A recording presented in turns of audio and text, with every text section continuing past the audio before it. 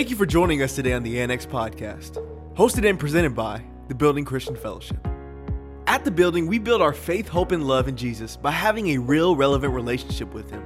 And what better way for us to get closer to God than to learn more about Him through His Word? We pray you enjoy this message.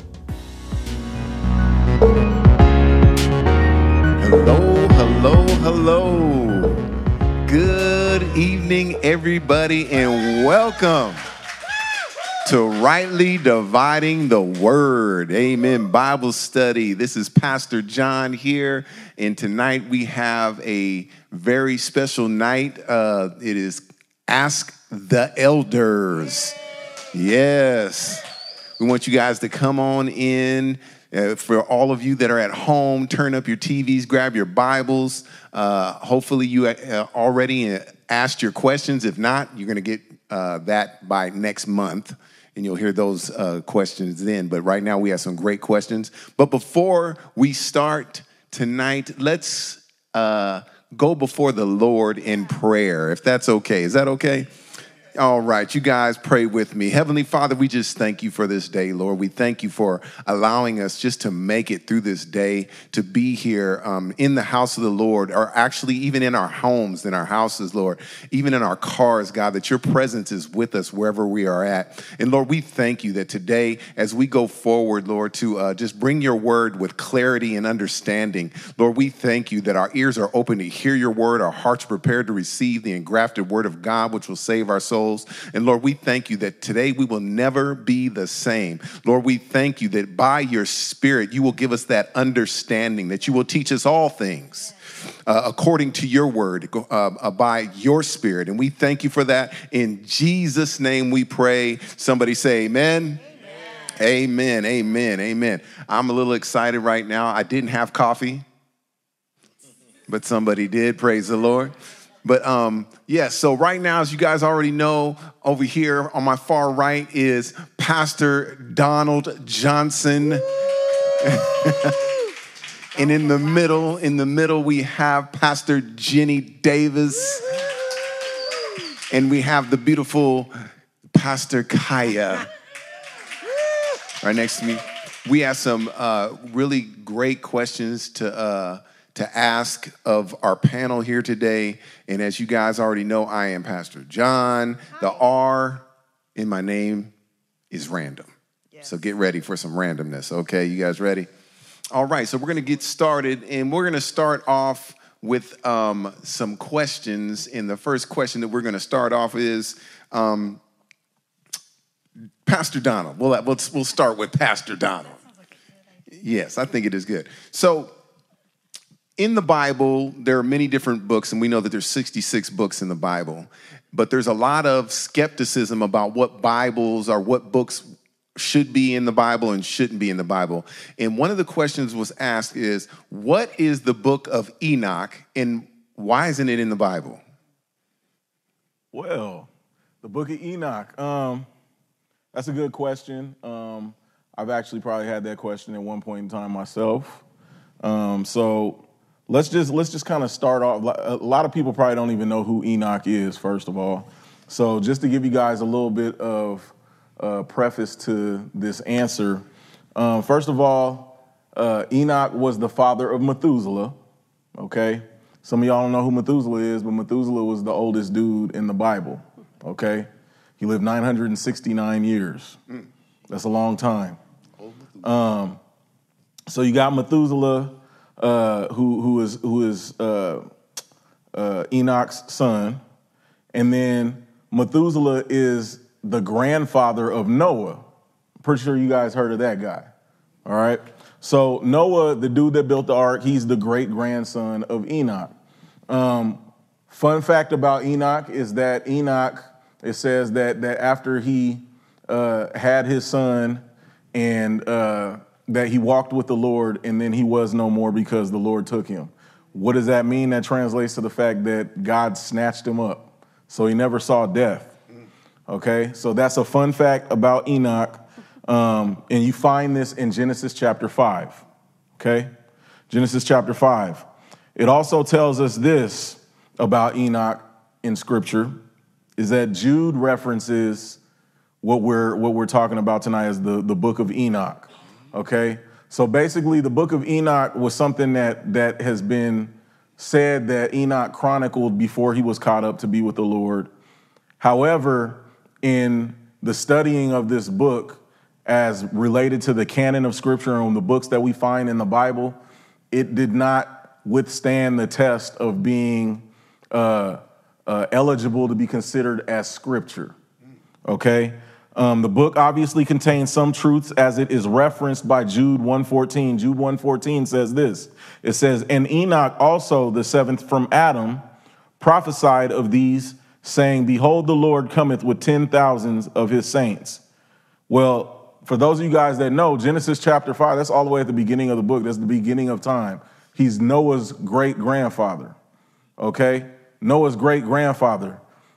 Now, we don't really know about the prophets until like well after Exodus, Leviticus, all the books of the law. We don't know anything about prophecy really until then.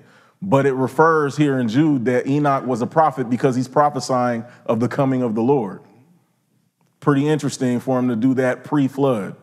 Okay, so this gives some extra certification to the fact that Enoch was a righteous dude, and that though he may have chronicled some things that could be referenced as truth, overall we don't know if somebody came along and took those writings and added to them and put their own spin on it. But what we do know is in the testing of whether these things were infallible, it did not withstand the test of time and the whole test of that. What I do need to tell you guys this is that if you choose to read it, that it might have a lot of interesting information in there, but you have to treat it as though that it is not God breathed, that it is not God inspired, and that it is been proven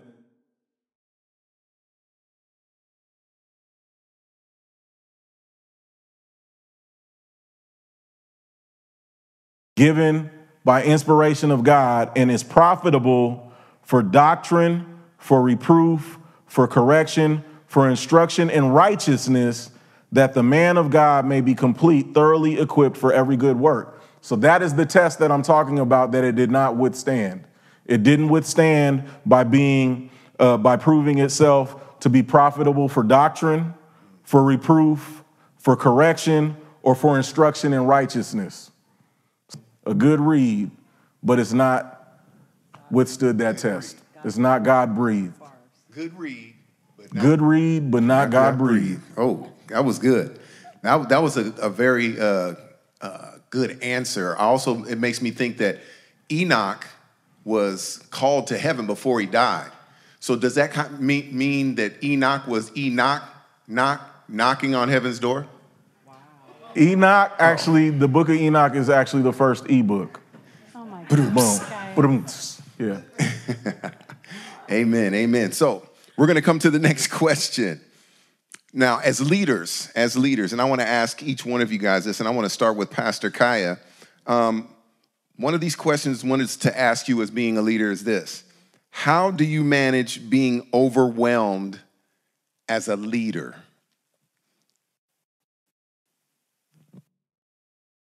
That's a very good question, Thank Pastor you. John. Yes. You're doing a great job, by the way. Yes. I would like to answer that question, especially since you asked me. Isaiah chapter 26, verse 3, I wrote that down because I wanted to be sure I shared that. And the scripture says this: "You will keep him in perfect peace whose mind is stayed on you because he trusts in you." Also in Galatians chapter 5, it talks about the fruits of the Spirit. Being a leader in God's, not only do we bear the Spirit of God, which the byproduct of that is yielding fruit, patience, kindness, meekness, self-control, all those kind of things. However, but being a leader is basically saying not only do I bear the Spirit of God, but I'm going to live this out from in front. And so as a leader, one of the things that when the subject of being overwhelmed comes up, it's almost like tending a garden. If Galatians 5 is talking about fruits of the Spirit, then being overwhelmed or anxiety, those things are weeds that come into the garden. So that means that there's something that we have to tend to prevent it from choking out the fruits of the Spirit that we've been called to yield. And so one of the things that I also know that being overwhelmed, being worried, being anxious, all comes honestly from a lack of strength. And our strength is found in prayer. One of the main things that we point to in our spiritual walk is how we measure the quality of our prayer time. 0 prayer time, 0 saved. Do you get what I'm saying? Like, there is no relationship if there is no prayer. And I know without a shadow of a doubt, when we talk to the Lord, when we continue to connect with him in prayer and in worship, being overwhelmed is not a thing that you come out of your prayer closet with. The Lord equips us with strength, with wisdom, with clarity, with confidence. We're encouraged in the Lord. And so a lot of times if we are battling thoughts of being overwhelmed or feelings of being overwhelmed, we need to go back, check our garden, find out what weeds are growing, coming to contend with the fruit, and measure what's going on with our prayer time, what's going on with our connection with the Lord. Because we know that if our mind is stayed on him, he will keep us in perfect peace. That was good. What about you, Pastor Ginny? That was really good. Just to kind of add on to what you were saying about strength, because strength comes in spending time with the Lord in prayer. And sometimes we get overwhelmed as leaders because we're trying to do it in our own strength. Oh, yeah. And some of us, can handle a lot of things at one time. And so it's our automatic setting to just kind of keep doing it, get it accomplished, get it done. And before we've even realized it, we haven't consulted with the Lord at all. We're just doing it in our own strength, and we become aware of it because we're exhausted, we're tired, we're feeling overwhelmed. And one of the scriptures I love when it comes to this kind of a question is found in Matthew 11, 28 through 30. But it's a familiar scripture, come unto me, all who are weary and heavy laden, and I'll give you rest. But I love the way the Message version breaks it down. It says, are you tired, worn out, burned out on religion? Come to me, get away with me, and you'll recover your life. I'll show you how to take a real rest. And then I love how he goes on to describe what that looks like. Because most of us think of rest as like, I'm going to go take a nap, and that will, I'm going to feel better after I do that. But he says, no, walk with me. Well, walking doesn't sound like rest. Work with me. That doesn't sound like rest. He says, exactly, watch how I do it. Yeah. Learn the unforced rhythms of grace. Wow. And that's such a key, because a lot of times, before we know it, because we know a lot, that we're capable of doing a lot of things, before we know it, we've taken on things that the Lord hasn't even asked us to take on. Yep. And God's like, I've given you the right exact amount of grace that you need in order to do the things that I've instructed you to do. But once you start taking on these extra things, the grace runs out. I won't lay anything heavy or ill-fitting on you. Keep company with me, and you'll learn to live freely and lightly. The key is keeping company with him. Yeah. If we want to not be overwhelmed, and I want to live live freely and lightly. I love the way that's described, but that means I'm walking, I'm working, but I'm in company with God the entire time. Yeah. So that's so good. And I like the fact that you brought that up about how we're taking on a lot of things. And one of the things that I found of being a leader is sometimes I can take on good things, but I'm not taking on the God thing. Yes. Do you know what I mean? Yep. Like, there's so many wonderful things that we can do in God's body, in his church, and it's in his kingdom. But at the same time, we have a God thing that the Lord has called and fastened our heart and tethered our heart to, and we need to pay attention to that, because just because it's something that's good doesn't mean I'm supposed to do it all. Like, the Lord has called all of us as workers in the vineyard, and we all have a piece to do. So it's almost like I'm not going to hold up the entire altar by myself. Like, it's all of us coming together, and so it's me making room for my brothers and my sisters and not feeling like I have to take on all the good things. I'm going to take on the God thing the Lord has called me to do, and not overextend myself. And so I think that's really great, what you were saying, almost like that active rest. Amen. Yeah. Mm-hmm. Like, one of the holiest words we can use in our language is no. No. Like, it's okay to say no to things. Like, because like you said, everything seems good, but not everything is God. Yeah. And we've got to say no so that we can say yes to the things that are God. Yeah. Yeah, that's definitely a word that we should use a lot, especially as leaders. Yeah. Being overwhelmed, we have to learn to say, no. And that's holy. Yes. Amen. Pastor Donald, what about you, man, as a leader? I would say as a leader, well, kind of just piggybacking off of everything that they said, being in company with God is also being in company with his people. And it's funny that, Pastor Kaiya referenced Galatians chapter 5 because when in answering this, I went to Galatians chapter 6, which right after that talks about that if you see one of your brothers who is falling off into sin, and a lot of times we look at sin like, oh, is it adultery or idolatry?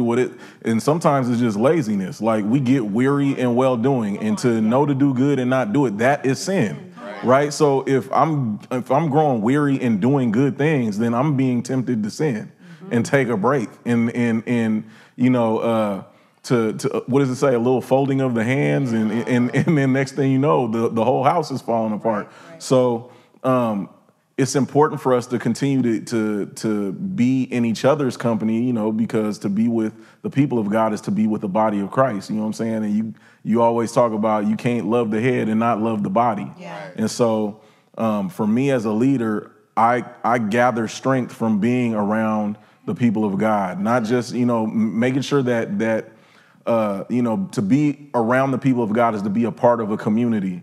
And so we don't want to just be the leech that's in the community. We want to be able to spend time with the Father, so that way when we come together in the community, that we can contribute.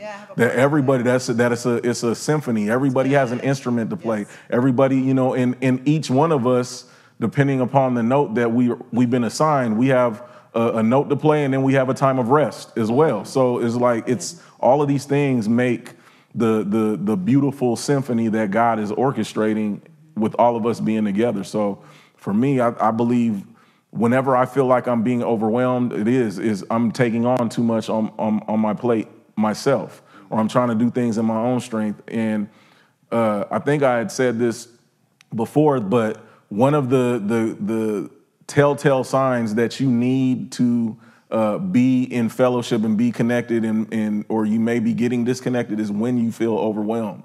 Because a lot of us get the mistake that it's in the Bible that God won't give us more than we can bear. No, he gives us more than we can bear because we need the body of Christ to help us bear the burdens of one another. So yeah. That was definitely good. Very good. Hope you guys are getting something out of this. Amen. So here's our next question. It is a 20-part question, you guys, and I'm going to start. We'll just start right here. We'll start with you, Pastor Kaiya.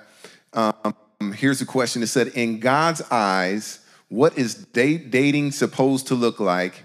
Am I supposed to date more than one person until the topic of exclusivity comes up?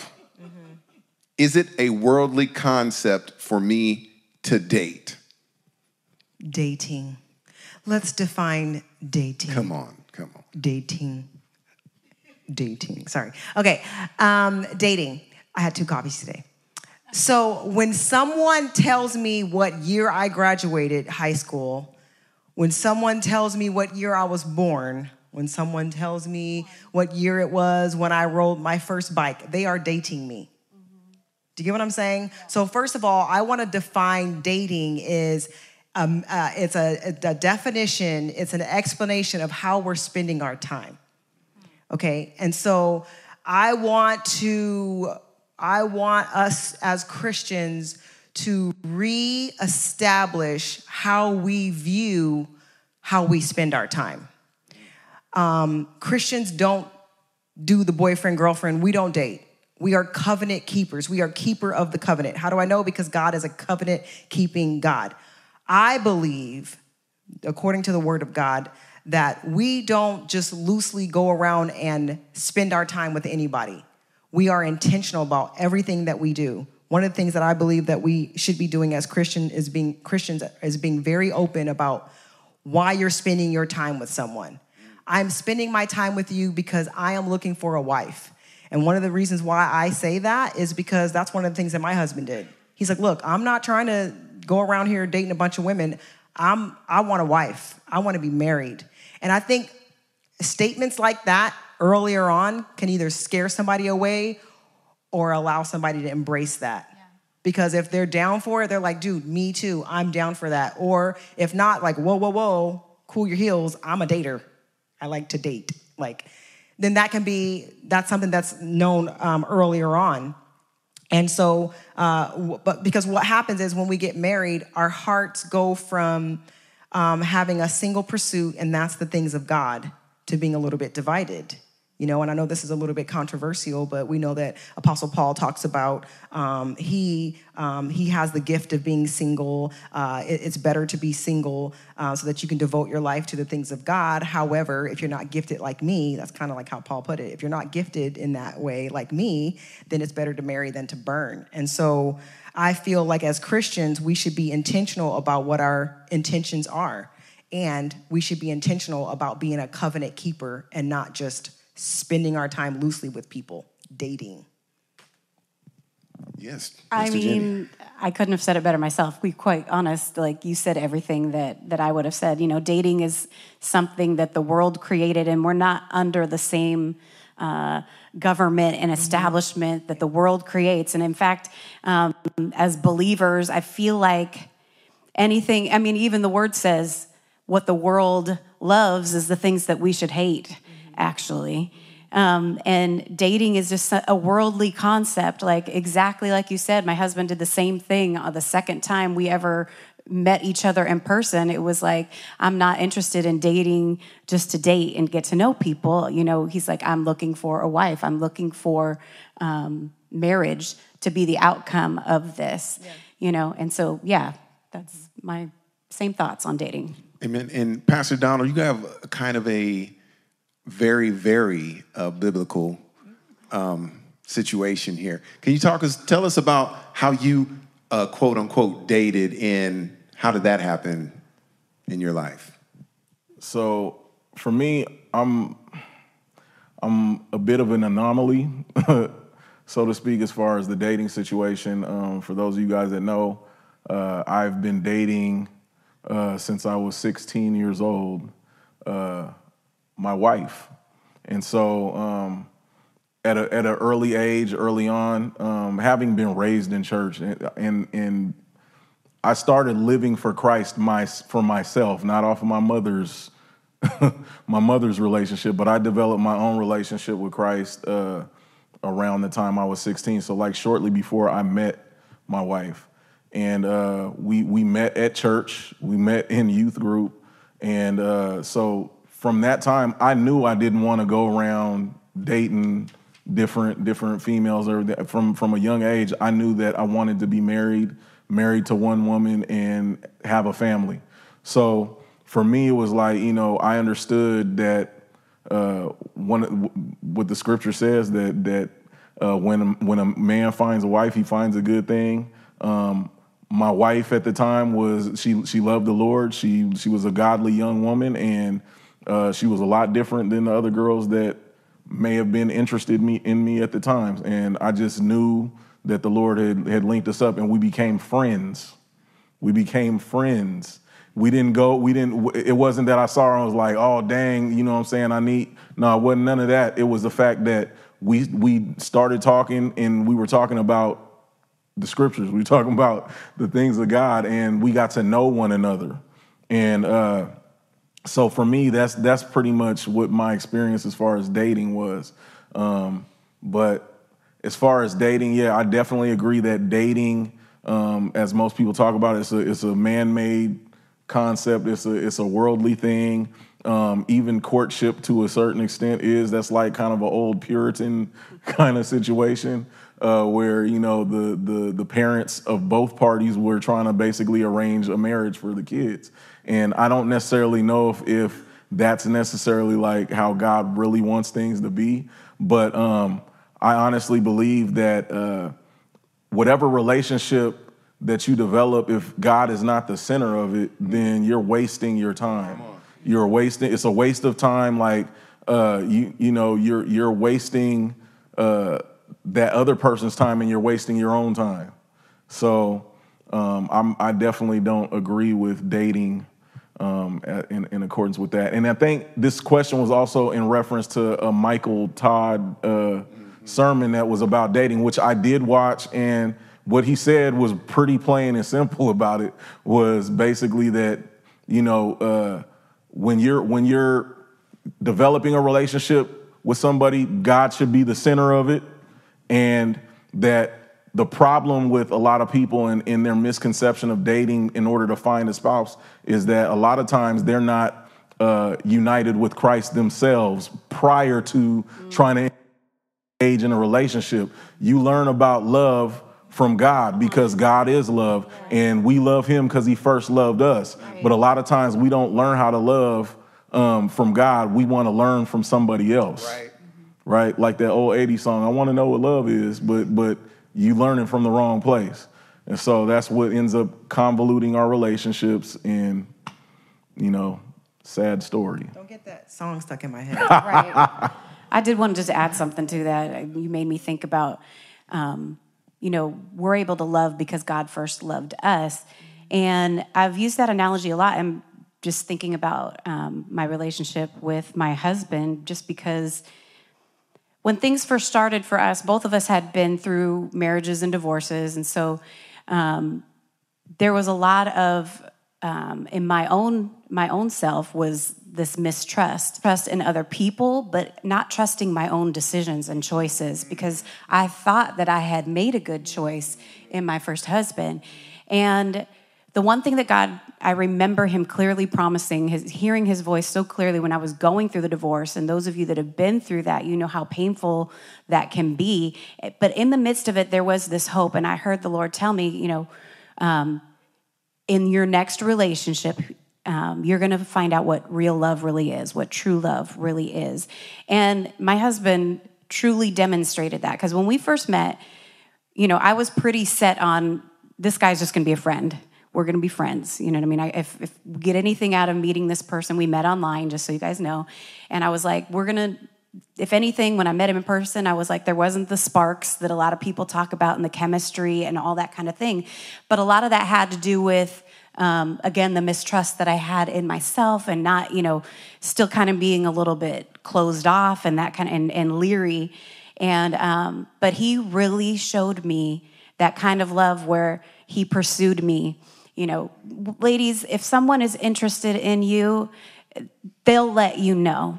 You know what I mean? Like, you're not going to have to do anything to make them be more interested in you. The same way we don't have to do anything to make God love us anymore. So good. And he pursued me. Like, he lived in Modesto at the time. I lived in Fairfield, and he would drive up on Friday just so he could spend some time with me, drive back home Friday night.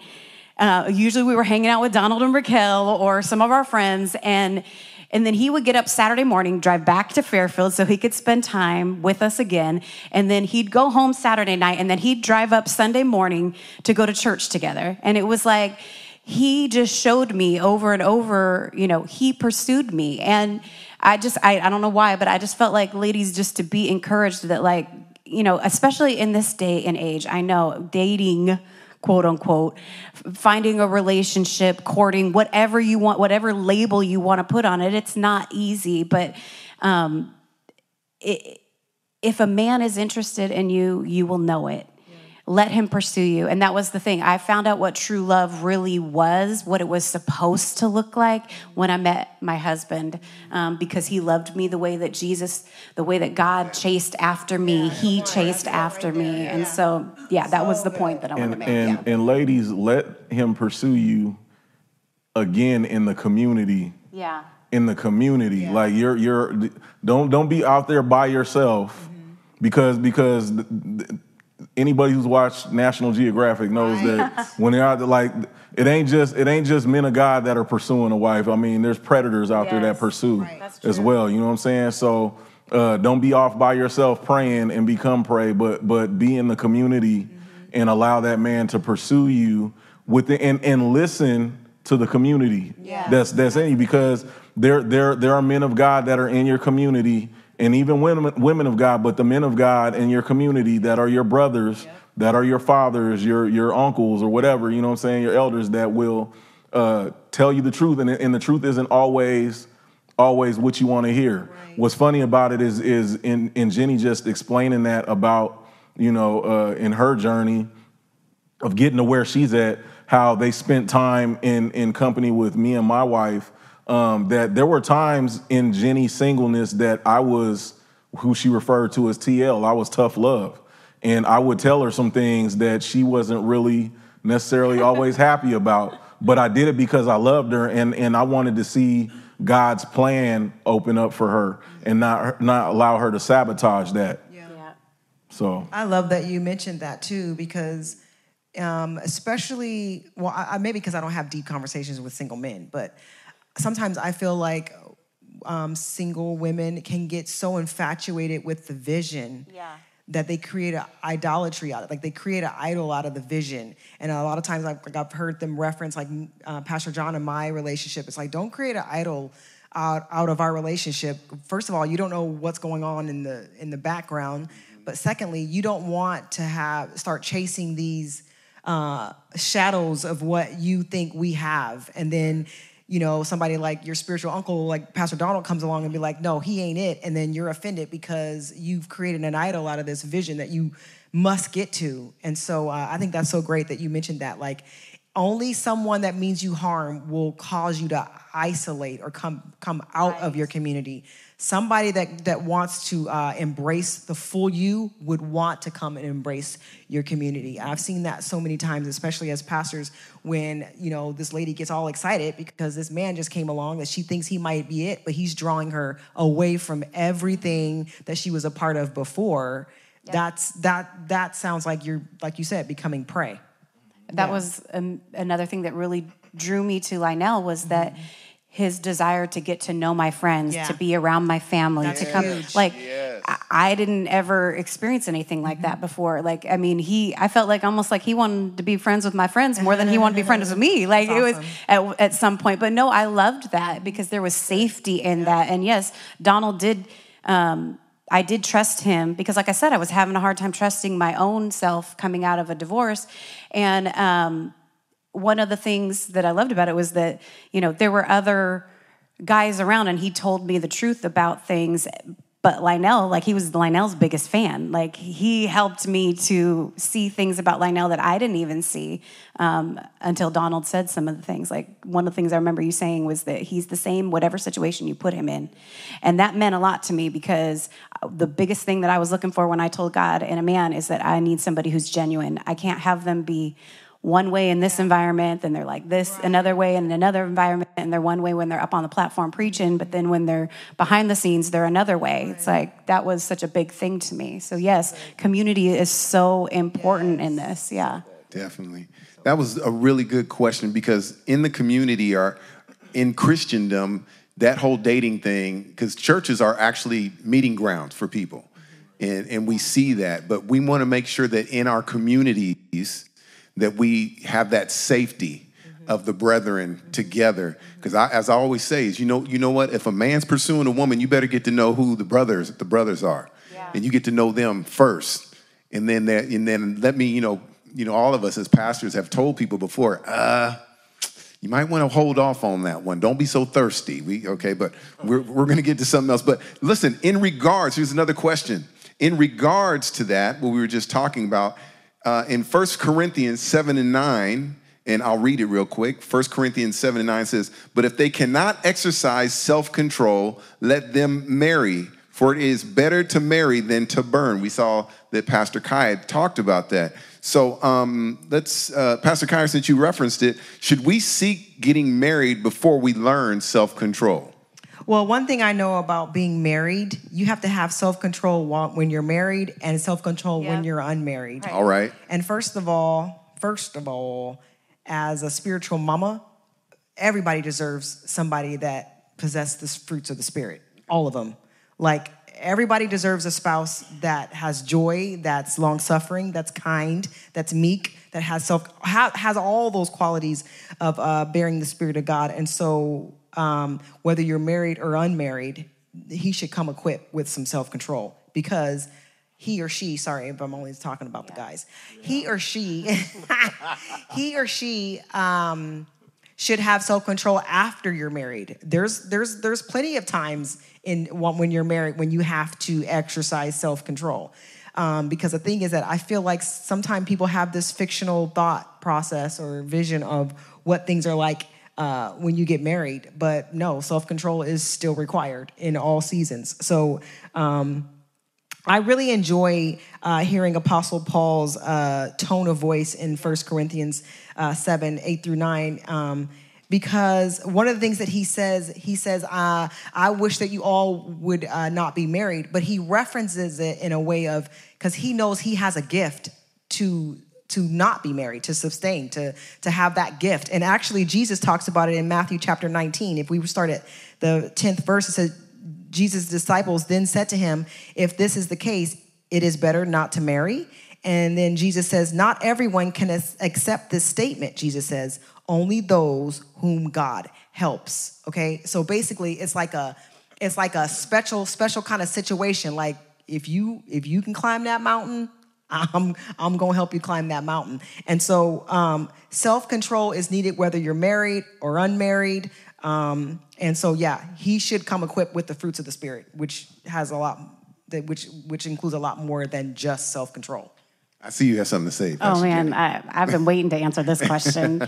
This question, for the first 10 years that I was in ministry, I was a youth pastor, and this kind of question would come up all the time, especially with young couples, because they were like, finally, I've got a reason, this was their thing. Like, here's these 18, 19-year-old young people, and they think now they're justified to get married because they want to have sex with each other. Okay, so let's get married. And just exactly what you were saying, Pastor Kaiya, because if there are a lot of good reasons to get married, but the fact that you can't control yourself is probably not on the top of that list of good reasons to get married. And just like you said, I think of marriage like, if you're struggling with self-control before you get married, why do you think that being married is going to solve that? Yeah. Like, marriage is not an answer or the problem solver. Marriage actually magnifies. Yeah. It's a magnifier. Whatever you are before you get married, it's just going to be magnified once you get married. Right. Like, if you're selfish before you get married, like, you're going to have lots of times once you get married to be even more selfish. Amen. Like, if you're stingy and greedy, you're not generous, like, before you get married, like, when you get married, you're going to have all these opportunities to just be even more stingy and more greedy and not be generous. Like, marriage is a magnifier. And just like you said, ladies and gentlemen, you deserve a spouse that walks in the fruits of the Spirit. Right. And if you're not, I feel like if the fact that you can't control yourself is an indicator that you're not ready to be married. Yeah. And Paul isn't just talking to just any old person when he's saying this. He's not talking to the random single person out there like, I got to find me a husband because I can't control myself. No, I mean, he's talking to people that are probably already in a relationship. Yeah. They're going down the road towards marriage, and they're like, okay, let's not extend this engagement. Long engagements are probably not a good idea. Like, once you've already said, we're going to get married, like, let's just do it. You know what I mean? We don't need to wait until everything is all perfectly lined up and all of that. He's like, it's better for you just to go ahead and get married than to burn in sin. And he's not talking about burning in hell when he says, it's better to marry or burn. He's talking about burning with that desire, these unfulfilled desires. It's like, instead of having to deal with that all the time, just go ahead and get married. But having a lack of self-control is not a good reason to get married. That's not what it should be based on. Yeah, that was very good. For a lot of you guys that are out there listening, that the clarity that she just spoke was very, very, it's an indicator for what the scripture is, because so many people will take that scripture way out of context. Yeah, right. So and Paul's basically saying, look, I understand that you've been betrothed because in the Jewish culture, they were together. They weren't actually, they haven't consummated their marriage, but they're like, I can't wait. And Paul's like, look, let's just get this thing done. I know we got the dowry to explain and do this and do all that, but right now you are out of bounds. Just go ahead and get the marriage done. And us as pastors have actually told people, it's like, look, you know what? You guys are acting like you're married. Why don't you just, you're going to get married. You have the date set in 6 months, but you're still acting like you're married. Let's just do a quick right in front of the Lord, make it right with the Lord in the Lord's eyes, and that way, everything will be A-okay, if we want to say it that way. Amen. So good. So I have another question for you guys. This is very important, especially during this time and day. You guys, what's been going on in the world with COVID and everything else is that mental health is a huge issue, especially right now, not just with vets, but with people in general. And the question is, because we're Christians, we're Christians. We don't need mental health. We don't need that. We got the Lord, and we got pastors that can tell us great things. So, Pastor Don, I'm going to ask you this, man. How does therapy fit in a Christian's walk, if at all? That's a good question. It's funny because I just saw a shirt the other day that said like Jesus and therapy. Yeah. So I thought that was pretty funny. But yeah, for a lot of people who have grown up in the church, and I know for me, I grew up in church, and like one of the biggest things was they were like really over spiritualized a lot of stuff. Over spiritualized. I mean, I grew up in a Word of Faith church, and so like a lot of it was just like, man, just you could pray it away, laying on a hand, slap you with oil, blow the breath of the Spirit on you. They're possessed, right? So it's like it's either like, and then if that didn't work, then it was like it was possession. It was like there was no actual reference to the natural or things that are going on. And one of the things that I thought that I found to be very fortunate was just a couple of years ago. I've been saved for quite some time, but I came to a wall a couple of years ago where I was like faced with the fact of, why is it that I've been saved this long, but I still have like a lot of these issues, a lot of this baggage. I got a lot of unresolved. I got resentment, I got like this anger, I got a lot of stuff, and it's like I've been growing in age, but my maturity stopped at a certain point, and so it was funny that I ended up doing this class. You and I did this class together, and we did this evaluation prior to the class, and the questions that they were asking you as a believer. It wasn't that you weren't saved. It was like you as a believer, you who have been saved, and even in ministry this long. It basically, the evaluation, all the questions they asked, at the end of the evaluation, it told you whether you were a spiritual infant, a spiritual adolescent, or a spiritual adult, basically where your deficiencies were. And for me, I was like, wow, like when it came to the traditions and all of the checking of boxes of what looks spiritual, I was good at that.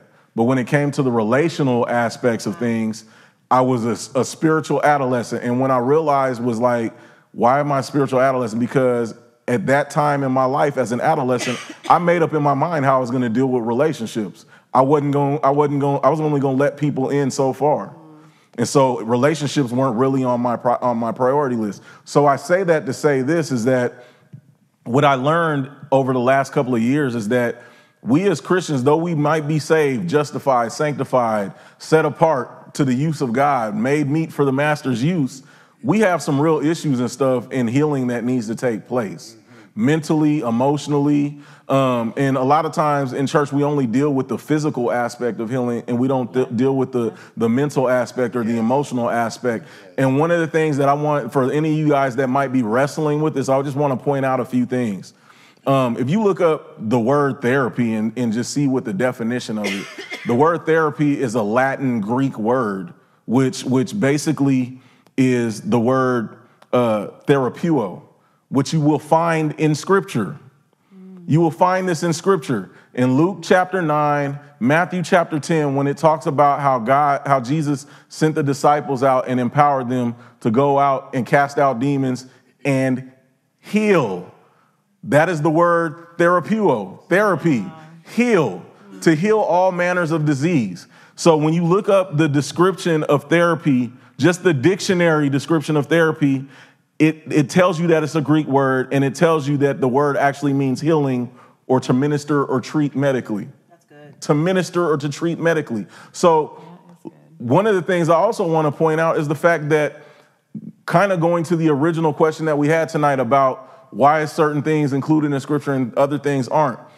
One of the 4 Gospels, which is the Gospel of Luke, Luke was a doctor. He was a doctor. Luke was a physician. We find this out in Colossians chapter 4:14, where Paul makes reference to him saying, and Luke the physician.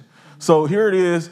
Luke was not one of the 12 disciples, but God saw fit to breathe on him to chronicle the things that took place because of his medical mind and the way that he could appeal to the culture at the time of bringing the gospel to the Gentiles, because he was a Gentile. He wasn't even a Jew. Right. He was Grecian. So he understood how they held in high esteem medical ways of thinking and these very formal ways of thinking. And so for them, mental soundness was a huge thing. And so it's awesome to see how it's God's plan for us to be whole is not just for our body and it's not just for our spirit, but it's also for our mind, in which we are commanded to serve God with. Yes. So I would say therapy is very much a part of your spiritual walk and your relationship with Christ. So, yeah. It's really good. Amen. Amen. So what we're getting from that is basically God wants you healed, not just physically, but emotionally and mentally. He desires that you prosper even as your soul does prosper. Your soul is your mind, your will, and your emotions. Amen. He wants us to be made whole. And so anybody that's out there that you know, you're looking for a place to be able to do that, part of that is coming to church, first of all. But second of all, you know, we in the near future will be doing the EHS classes, the emotionally healthy spirituality classes. That was the class that I referenced earlier that I did a couple of years ago, and it's life changing. It's life altering. You'll never be the same. Yeah, and one of the aspects I like about us all and other churches and other ministries that embrace the need for therapy is because therapy is basically saying, I'm not someone that's standing just on my own. Everything that the Lord gives us to do, everything that the Lord calls us to do, everything that the Lord has called or allowed us to prosper as our soul does prosper, involves other people. You know, even when you read the scripture in Isaiah, I've been anointed to preach the gospel, to set at liberty those who are bruised. We're anointed to do something to help someone else. And even when we talk about the scripture, good measure, pressed down, shaken together, running over, shall men give unto your bosom. And so every provision that the Lord has for us and for those around us involves us supplying one for another. And therapy is something that we have to literally sit in front of someone else, confess your faults one to another, and you shall be healed. And so I think therapy encompasses God's idea and design for the need for family and community. And so, yes, we are strong believers in therapy. Amen. Amen. And for those of you that are out there, hopefully you heard what Pastor Donald said, our teaching pastor, by the way. Yes. You speaking Greek and everything. But no, it's very important. I also want to state also is that, look, by faith, God says, whatever you do, do it by faith.